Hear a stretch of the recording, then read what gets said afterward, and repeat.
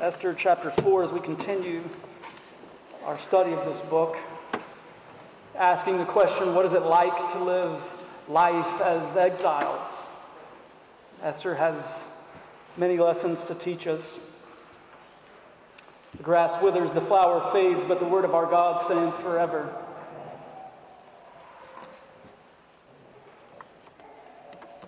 Esther 4, beginning in verse 1, when Mordecai learned all that had been done, Mordecai tore his clothes and put on sackcloth and ashes and went out into the midst of the city, and he cried with a loud and bitter cry. He went up to the entrance of the king's gate, for no one was allowed to enter the king's gate clothed in sackcloth. And in every province, wherever the king's command and his decree reached, there was great mourning among the Jews with fasting and weeping and lamenting. And many of them lay in sackcloth and ashes. When Esther's young women and her eunuchs came and told her, the queen was deeply distressed. She sent garments to clothe Mordecai so that he might take off his sackcloth, but he would not accept them. Then Esther called for Hathach, one of the king's eunuchs who had been appointed to attend her, and ordered him to go to Mordecai to learn what this was and why it was. Hathach went out to Mordecai in the open square of the city in front of the king's gate. And Mordecai told him all that had happened to him and the exact sum of money that Haman had promised to pay into the king's treasuries for the destruction of the Jews. Mordecai also came and gave him a copy of the written decree issued in Susa for the destruction, that he might show it to Esther and explain it to her and command her to go to the king to beg his favor and plead with him on behalf of her people. And Hathach went and told Esther what Mordecai had said. Then Esther spoke to Hathach and commanded him to go to Mordecai and say, all the king's servants and the peoples of the king's provinces know that if a man or woman goes to the king inside the inner court without being called, there is but one law, to be put to death, except the one to whom the king holds out the golden scepter, so that he may live. But as for me, I have not been called to come into the king these 30 days. And they told Mordecai what Esther said. Then Mordecai told them to reply to Esther, do not think to yourself that in the king's palace you will escape any more than all the other Jews. For if you keep silent at this time, relief and deliverance will rise for the Jews from another place. But you and your father's house will perish. And who knows whether you have not come to the kingdom for such a time as this. The word of the Lord. Father, help us this morning. Who knows? Maybe you have us in the place in life that you have us for a purpose, whether we see it or not. Lord, would you shape our lives around these thoughts of your providence, of your hand being at work, Lord. Most of all, may we see our Lord and Savior, Jesus Christ, this morning. Would you be pleased to do this? We pray in his name. Amen. You may be seated.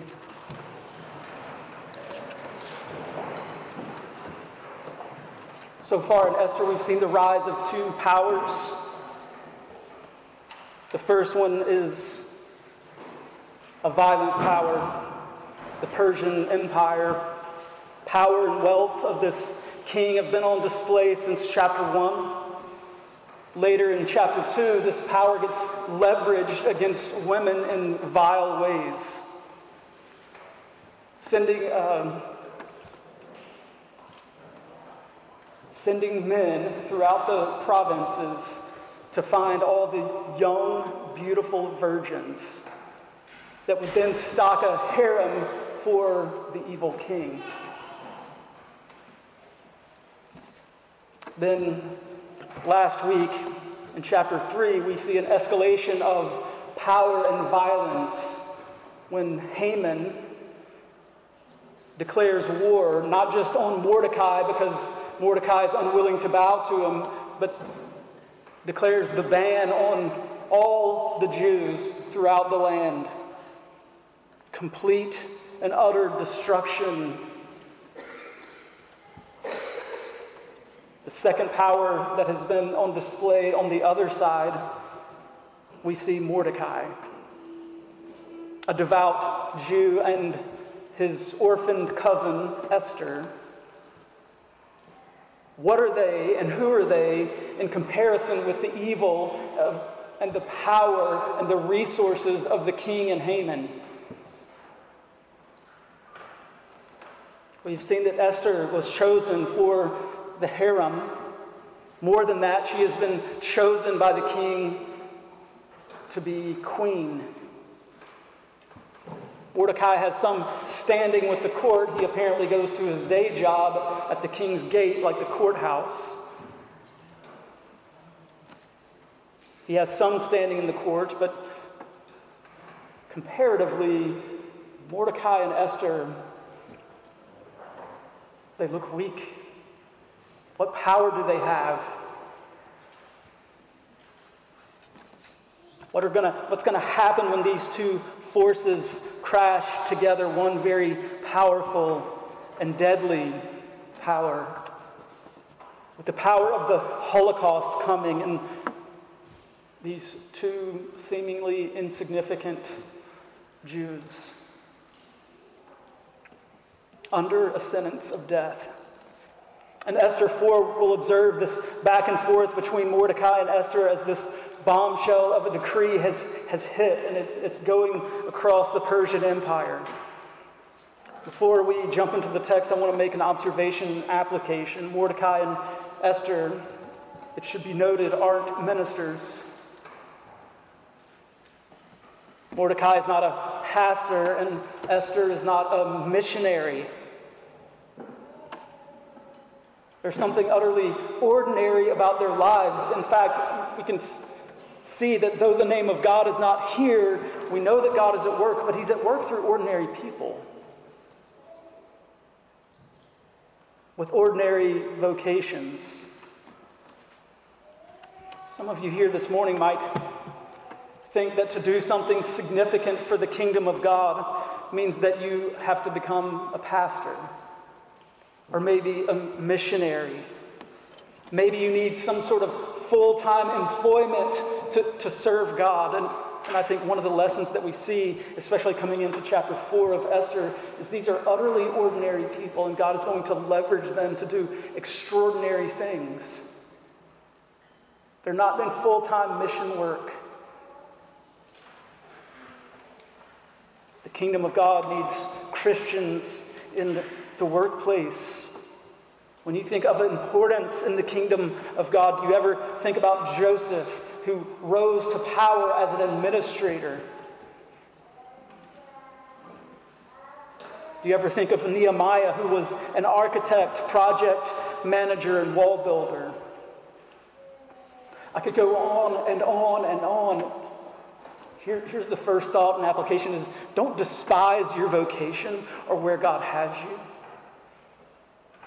And don't think he can't use you to love others and to share hope with them. Mordecai isn't a professional Jew, and neither is Esther. This is their life. It's simply who they are. God is working with ordinary citizens in Susa. Mordecai evidently has, again, this normal job with access to the king's gate. He's there. We see him there on a regular basis. We aren't told much about Esther before her being taken into the harem, but she is now in a place to leverage her position, utterly ordinary. We're not told anything extraordinary about her other than her beauty. God is going to leverage all things for his glory.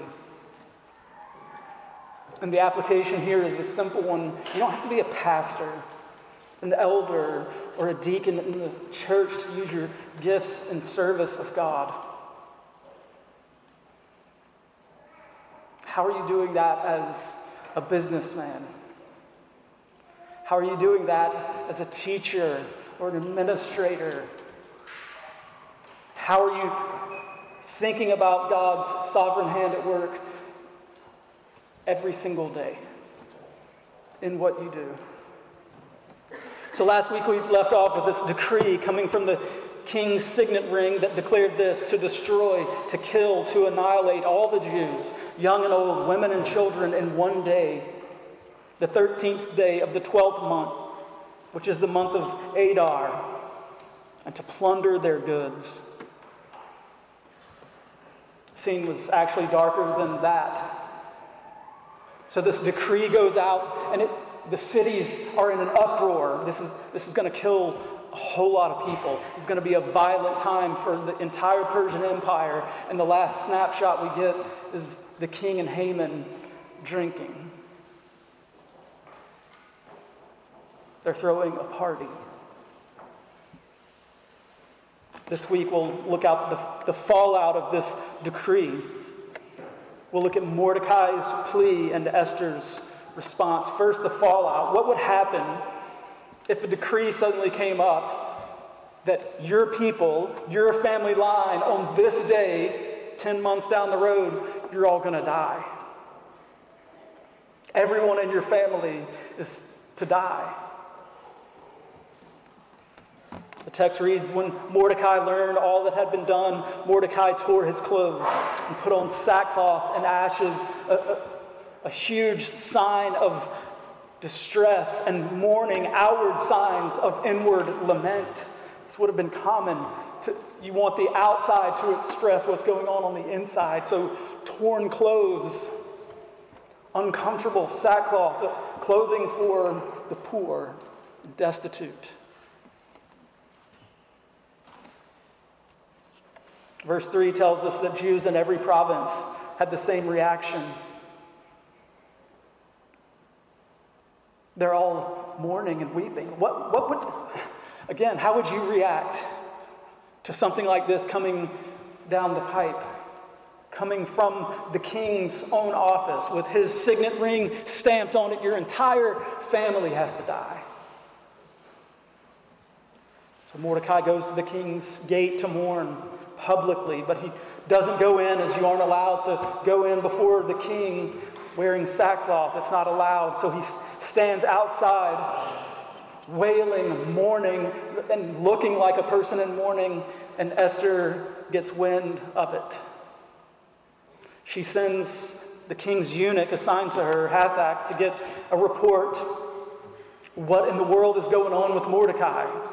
Why is he dressed like this at the king's gate? Why is he lamenting? She apparently doesn't know. Verse 8, Mordecai also gave him a copy of the written decree issued in Susa for the destruction, that he might show it to Esther and explain it to her and command her to go to the king to beg his favor and plead with him on behalf of her people. Everyone, it should show you the kind of position that Esther was in. It's kind of like prison. Everyone else in the empire knows, but apparently news had not spread to the harem of the king. She's a prisoner. So Mordecai lets her know, and then he says, hey, you're going to have to out yourself. Remember before he had said,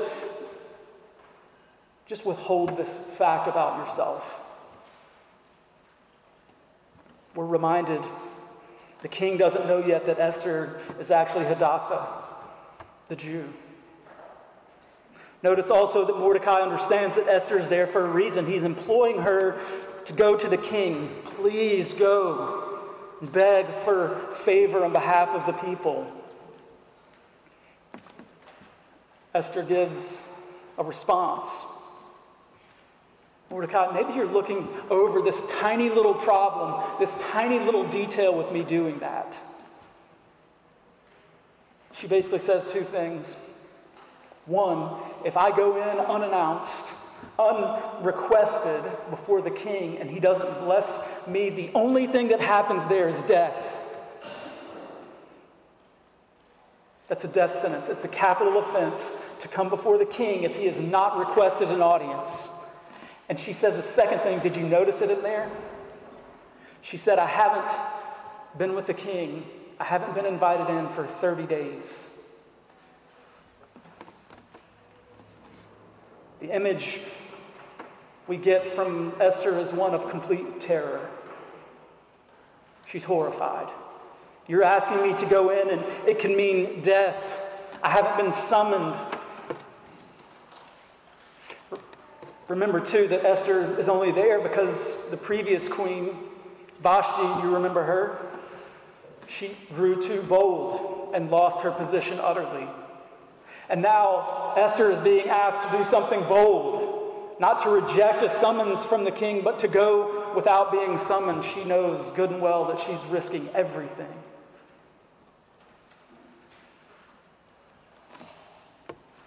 Including her own life.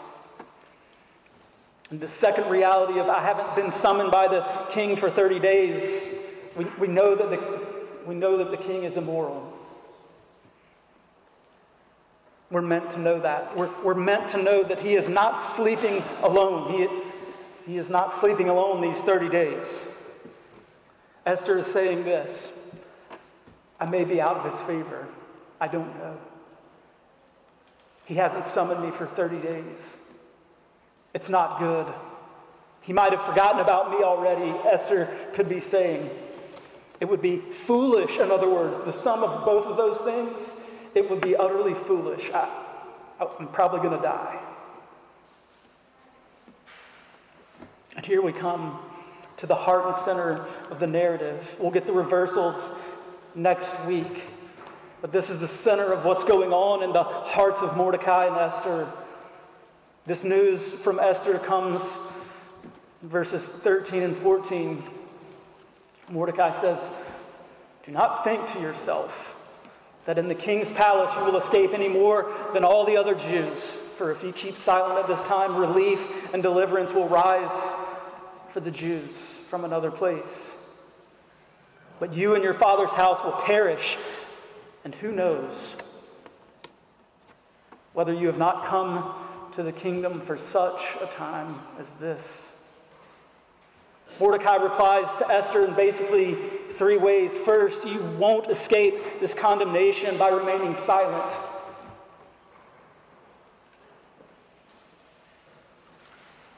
Esther, you have to risk either way. If you don't go in and say something, you're going to die. If you do go in, you could die. Either way, your identity won't stay hidden, even though you are a queen. We noted earlier that living in exile, Esther has two identities. Esther, the beautiful young virgin. Esther in the harem of the king. Esther, the queen. But she also has another identity. Hadassah, the Jewish orphan, raised by a devout cousin Mordecai. Even in the heart of the capital city of Susa, she was a Jew, a Persian beauty. She had been brought in to the king and had been selected to become the top in the land. Mordecai is telling her, this isn't going to last, Esther. Either way, you can die. Her identity as the people of God will inevitably come out. I think there are several ways that we're being invited to see this and think about this. One clear application that we can make is it's impossible to live forever simultaneously and publicly as a pagan and privately as a Christian. Eventually, these identities come crashing down. These two identities that, look, we don't have this national identity. It's not the same as Esther. I'm not saying that. But I am saying that it's tempting as Christians to have these two identities. And I think one lesson from Mordecai to Esther is that won't last. Either one identity is going to win out over the other. How about you and me? Are we living life as exiles in a world utterly separate from who we are as the people of God? It would be easy to live life as an exile as long as our lives look exactly like the world around us and conform perfectly to the world around us. what Mordecai is saying is, Esther, you know that's impossible. In Matthew 6, Sermon on the Mount, Jesus gets around to talking about money. He says this, and I think it applies more broadly. No one can serve two masters, for either he will hate the one and love the other, or he will be devoted to the one and despise the other. You cannot serve God and money. There's no place for a split or dual identity. Even as children of God living in exile, Esther has a choice to make. Will she love this palace and all that comes with it, or will she risk her life? We have this similar choice every day. This is an issue for every single one of us. Will we find our ultimate identity in the one that we've been given by God, or will we find our identity in the things of this world? Will we out ourselves as the people of God, or do we think that we're okay living a double life? I think Mordecai is saying to Esther, Esther, it's not going to last. You can't have it both ways. There's no more middle ground left. Life and death is on the line, Esther.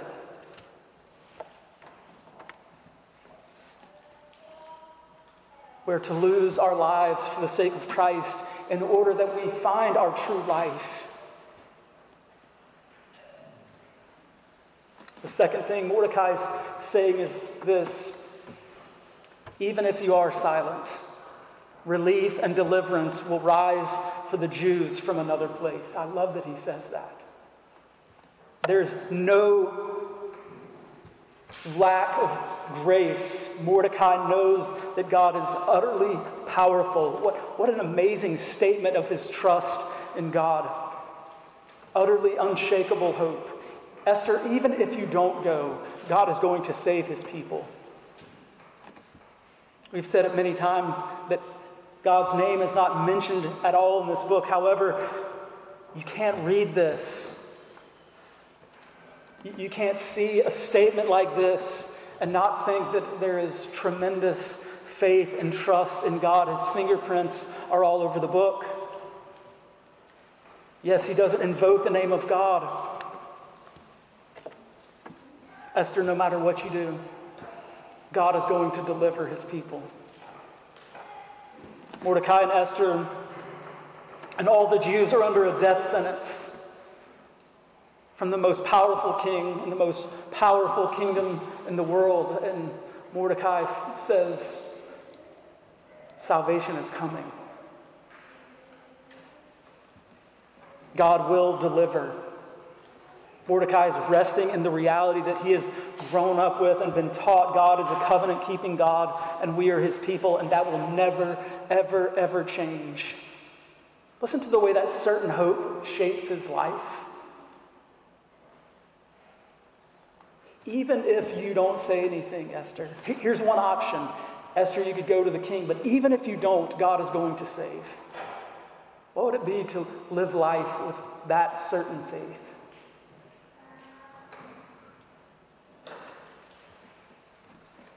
No matter how bleak the situation would become, God was always going to save his people. And in Christ, we have the yes and amen to that reality. He has done what it takes to save his people. So what does it mean to live as an exile in the world? It means that we have a certain hope that God will deliver his people. No matter how bad things look or how bad things get, a certain hope. Esther, even if you don't go to the king, God is going to deliver his people. The third thing Mordecai tells Esther, I love this, and who knows whether you have not come to the kingdom for such a time as this. Who knows? What an expression of faith. Esther, deliverance is coming to the Jews no matter what you do, but who knows? It could be from you. You could be those means in this very situation that God has put you in place already. Mordecai looks at the whole scene and wonders at the providence of God. What a great way to think about providence. Who knows? Who knows? His words actually mirror one of the early prophets, Joel, in Joel 2. Yet even now declares the Lord, return to me with all your heart, with fasting and weeping and with mourning, and rend your hearts and not your garments. Return to the Lord your God, for he is gracious and merciful, slow to anger, abounding in steadfast love, and relents over disaster. Who knows whether he will not turn and relent? It sounds like Mordecai is living out Joel 2. No doubt he had heard this read. He's living it out, ripping his clothes and wondering out loud, who knows? Who knows, Esther? Maybe all your history, your whole life, all the terrible things that have happened to you, losing your parents, all the events that brought you into this harem and this terrible situation, you being elevated to the place of Queen Esther, who knows? God may have moved you here just for this purpose.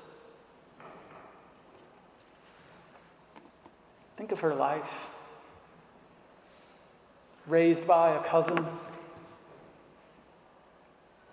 orphaned, beautiful, all the unjust things that she has gone through, all the wrong done to her by the king. Mordecai is saying, who knows, Esther? You could be here for this purpose. Notice how Mordecai is using the sovereignty of God. His faith is bolstered. Maybe God is up to something here. He trusts God's plan. David Strain says this about trusting divine sovereignty. It is not a theological bludgeon. So here, I'm going to step back for a minute. We trust that God is sovereign over all things. Now, listen to this. It is not a theological bludgeon with which to beat other Christians. It is not a shibboleth by which we test for orthodoxy. It is a refuge in which to rest secure, a safe harbor in which to anchor your faith amidst every trial, a hiding place in the midst of the storm, end quote. How do you view the sovereignty of God? Yeah, we have right doctrine, but do we use it as a club to beat others over the head? Or is it the litmus test that we run around testing others with? No, I think we're being shown the way right here by Mordecai. The Lord is going to provide. It's a way that we can find rest when the storm of life is swirling around us and we're in the middle of it. We can rest that God is in control. In this very moment, I don't know what situation or circumstance you are in. You're being invited to trust in the sovereign hand of God in that situation. It's not an accident that you are where you are. From Mordecai's plea, we go to Esther's response. Go gather all the Jews to be found in Susa and hold a fast on my behalf. Do not eat or drink for 3 days, night or day. And I and my young women will also fast as you do. Then I will go to the king.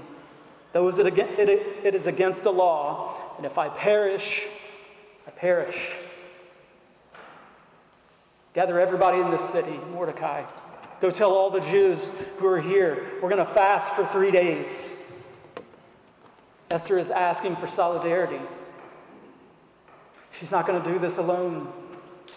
She's asking to be identified with the people. After she makes all these preparations, she'll go before the king and she'll be willing even to die.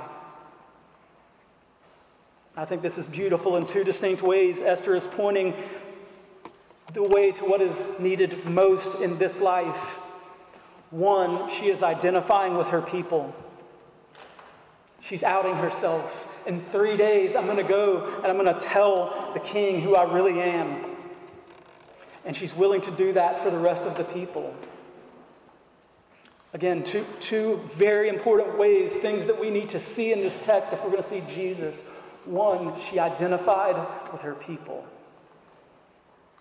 And 2, she goes to the king as a mediator, even though it meant risking her own life.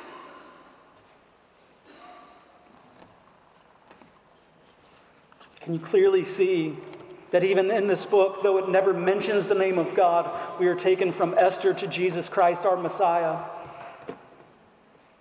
You see, because ever since the fall of man, we have been estranged from God, enemies of God,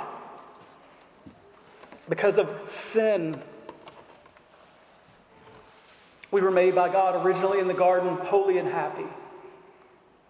Our first parents fell from that estate.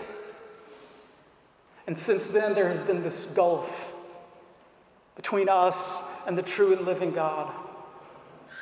And God has done 2 things to solve that problem. 1, he had to identify with us. God couldn't just snap his fingers or say, "You're off the hook. You're good." He had to identify with us. Just as Esther is going to have to identify herself with her people, God had to do that with us. And he does it in the person of Jesus Christ. Because of our failure, we needed a perfect man to go before us. God identifies with his people, but more than that, he lives for us, yes, but he dies as a mediator between God and men. He sacrifices his own life to give us life. He doesn't say, "If I die, I die." He says, "When I die, I'm going to die for them." He knows that his death is certain, but he does it to mediate between us and God. 1 Timothy 2, we heard it already. There is one God and one mediator between God and man, the man Christ Jesus. Philippians 2 says that not only did Christ take on the form of a servant, he was also willing to die. There is no if. Being found in human form, he humbled himself by becoming obedient to the point of death, even death on a cross. I think with Esther, we're being pointed to the great mediator, our Lord Jesus Christ, utterly identifying with us. Philippians 2, becoming man. But more than that, not just becoming man, willingly obeying to the point of death, even death on a cross. Just as Esther's appeal won the favor of the king, so the blood of Christ has utterly paid the debt we owe to God. When Jesus was crushed on the cross, he atoned for our sin. In this series, we're asking, what does it mean for us to live as the people of God in exile? I think the first application is not dare to be an Esther. That would be a terrible ask. Put yourself in the harem of a powerful king. Hope that you're picked. No, the answer in Esther is not dare to be an Esther. It's look at the hand of God and what he's willing, what God does to save his people. And look at how he does it. I think the lesson of Esther should point us ahead to Christ, our great mediator, the one who takes our place. It's exactly what Esther's going to go in and do. And she's even going to be willing to die. And Jesus is willing. Not just on the off chance that he might die, he willingly lays his life down.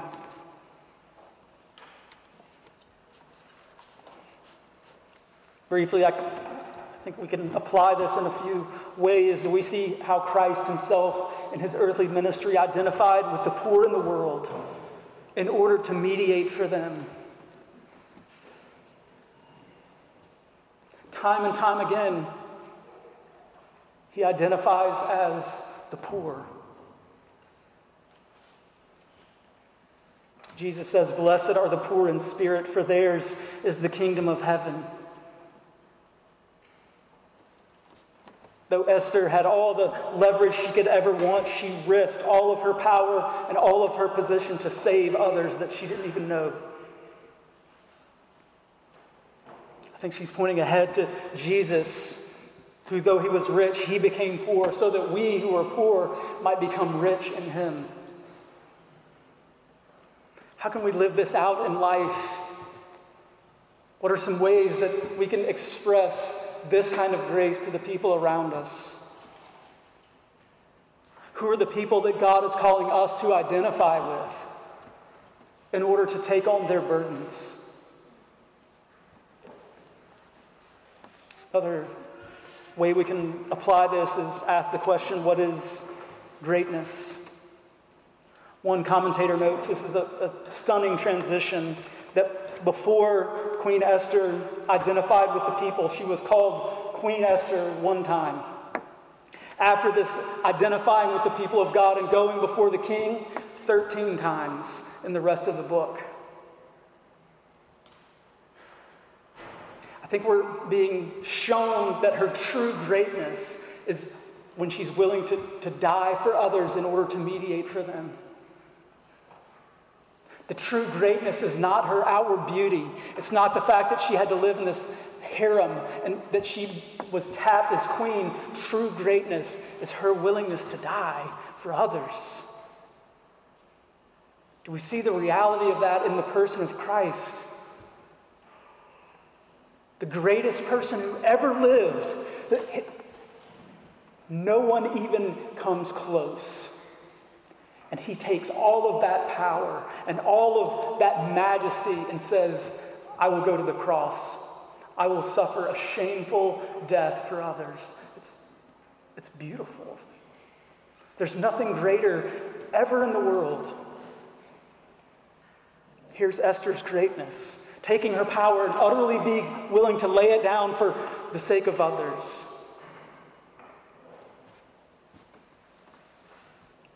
I think living as exiles should give us cause to do things like that. So how do we live as exiles? I'll end with this. I think 1 Corinthians 1 answers in some really astonishing ways that line up with Esther. For consider your calling, brothers.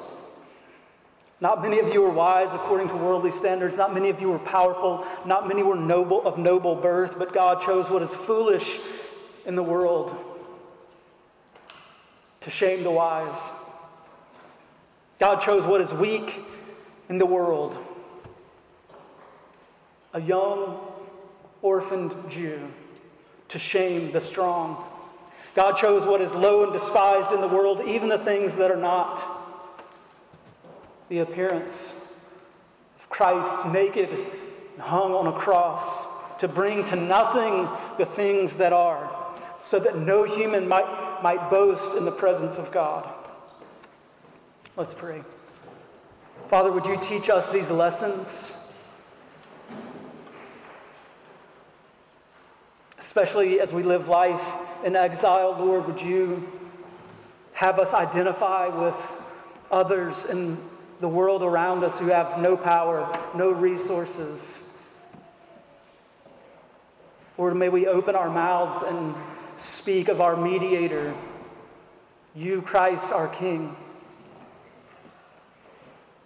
Would you shape us by these truths? May we learn the lessons of Esther well. We pray in Christ's name. Amen.